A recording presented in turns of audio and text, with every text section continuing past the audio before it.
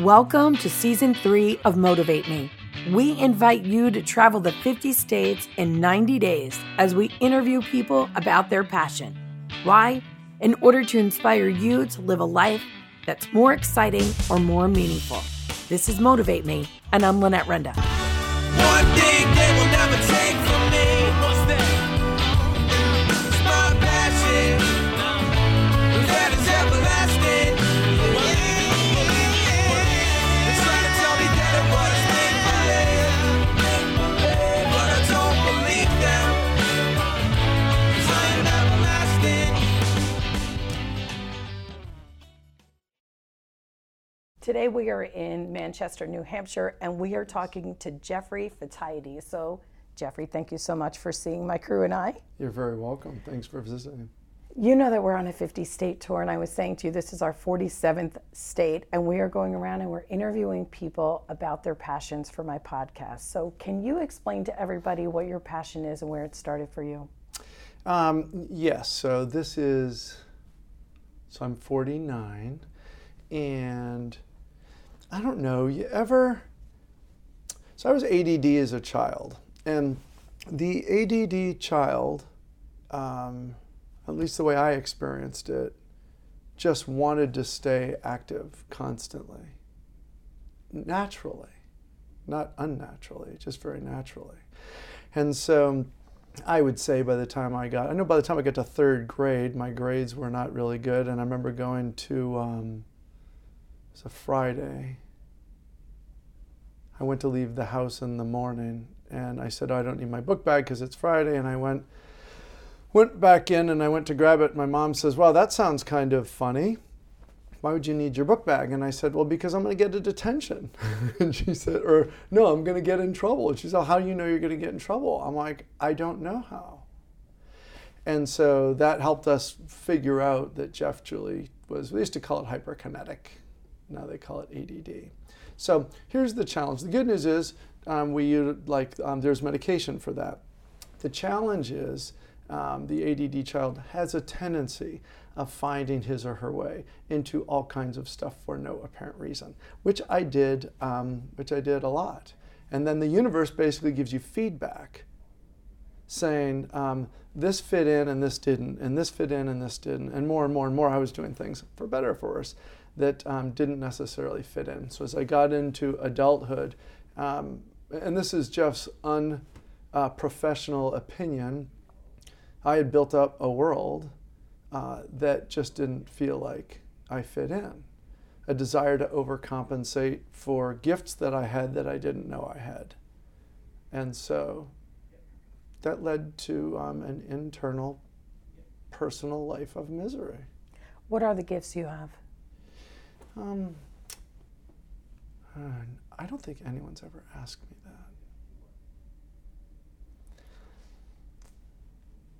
So the first word that comes to mind is healing. Although I've not said that, and now I'm saying it on your camera. How's that feel? I think I'm trembling. I know I'm trembling a little bit. Why? Great question. Because it feels self-serving or like, oh, you heal people. Like talking about myself. I mean, and the thing is, we're sitting in this really awesome office, and you are a successful wealth management advisor. I mean, that's what you do, which you enjoy. And now you're talking about healing, which sounds like you're saying that's really what your passion is. Well, it is. I mean, frankly, we get to meet new people a lot, and we get to see our existing clients and relationships. But I have. The more I understood about myself, the more I looked into the lives of other people, and my questions changed. And so I find that there's a lot of hurt in this world. I also believe that we are perfect just as we are, and we spend a lifetime unpacking those things that will then reveal the perfection. So we could call it unpacking the ego. We could call it a lot of different things. And so I've got a love of the human, a love of the human spirit. And would you say that included in your passion is leading people towards their purpose or helping them reveal their purpose? Totally, because there's so much confusion. So one of the things that we do in working with our clients, and you know, this is not like, so we do wealth management and financial planning and all that, but that's not what's typical in the industry. And so here's what I know. Human beings move in the direction of their most dominant thoughts. The challenge is we think at 1,200 words per minute, 1,100 of which are negative. We think at 4,000 thoughts per day. Predominantly, all those are negative, and 11 million bits of information flows through our subconscious each second. There is so much stuff that is happening. And yet, as a human being, we move in the direction of our most dominant thoughts. But if most of those are negative, how on earth would I ever move closer to what it is that I really want?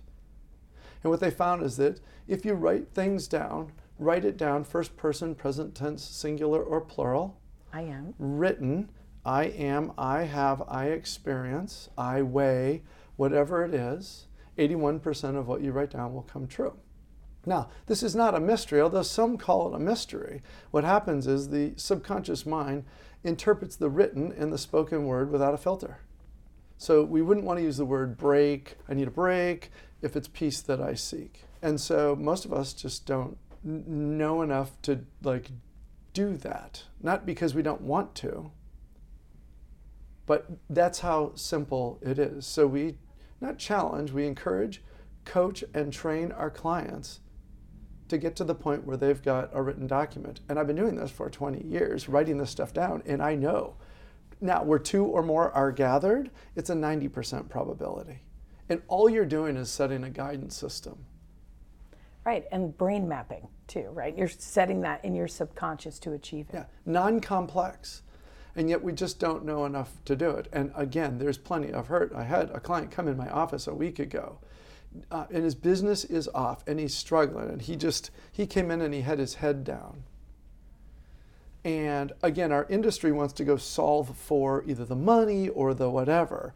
And our conversation really went very, very differently. And what I did is I said, you know, it's kind of interesting. I said, did you ever do the vision work that we had talked about? Have you gotten to that yet? And he said, no, I really haven't. And I said, what if we did this? What if we broke this down into 30-day visions with as much pain as you're in? What if we broke it down into 30-day visions? And I don't want to say his face lit up, but certainly he picked his head up. And certainly he had a smile. He's like, you know what, that I can deal with. You know, for my show, I always talk about the fact that people should envision something for themselves, then explore what it would take to make it happen, and then execute a plan. And I'm curious, what do you think about that idea? Say that again. Envision something for themselves, like really wear it. See yourself, visualize yourself doing this. Explore what it would take. Once you dig that vision, explore what it would take to make that vision occur. So if it's a degree you need to get or research you need to do, and then execute a plan. What do you think? I love it. Like it? You know what the cool thing about vision is? The universe, once you've written it, you render everyone else helpless. Everything will conform to that. And the more often you read it, the easier it is to get into the tactical side of things, which is what you're talking about, really. You're talking about, okay, now let's go into action after reading it. And what I found is, I read mine each and every week. I will naturally go down those paths. Now, I'm not saying, okay, do it and don't do anything intentionally. Don't go try and make it happen. But the beauty of this whole getting very clear where it is that I want to land is that it just all becomes more fluid and, I hate to use the word easier, let's call it natural. You know, in life, there's what happens to us, and this is where most of the pain comes from, I believe. There's what happens to us, and then there's the stories that we make up about what happened to us. Because if we look at what happens to us, those are just things. Everything else is the label, and it is in the labeling that I have created a level of misery for myself. And it is recognizing that and not going into story, which has relieved the misery for me. Absolutely, I get what you're saying here. You know what I love so much is that you are taking something that you are truly passionate about, and you are able to utilize that in your work environment in a role that, like you said, it's not typical, I don't think, for people to see their clients on that human level and help them in their direction with the same knowledge and information. Like, you're really raising awareness for them, I believe. I think so. Most of our clients own their own closely held companies, and those people in particular, if you're not having a good day, you don't go to your employees and tell them that you're not having a good day. In fact, most of the time it's your employees who are saying, I'm having a bad day, could you listen? I need more money. I don't mean that in a negative way, just like it's tough at home, or I'm having a challenge in my marriage, or my daughter or son or whatever. So they do a lot of listening. We really look to create an opportunity in this space where they can tell their story. What kind of hesitations or challenges do you have approaching your clients from this perspective? I don't. There are no. It's just the opposite. How do your It's crazy exciting. How do your clients react when They feel loved. That's how they react. How's that make you feel? Great. I mean,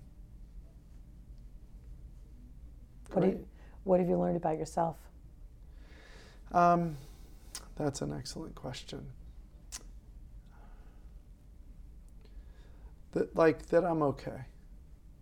That there's nothing wrong with me. Mostly.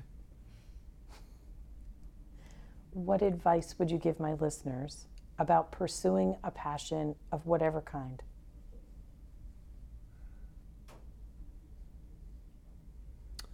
Start today.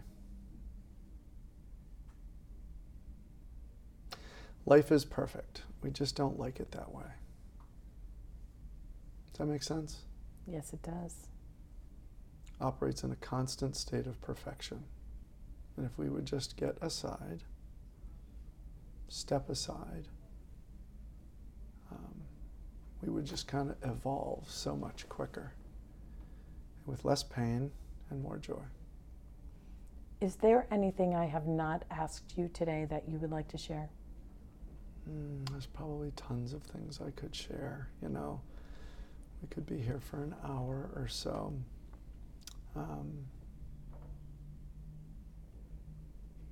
I remember really struggling back in 2009, and I work with several different coaches or consultants, and I was in tears. I'm 49, so this wasn't that long ago. It's like, and he said, you know, Jeff, he said, you've been doing this long. I know that it's really hard right now. You know that things have always worked out? And it really stopped me in my tracks. And this is something that I put on my license plate. The fact that things always work out. And it is the space between now and them working out that I create the mess, that I get anxious and I worry. And yet invariably he was right. He was right.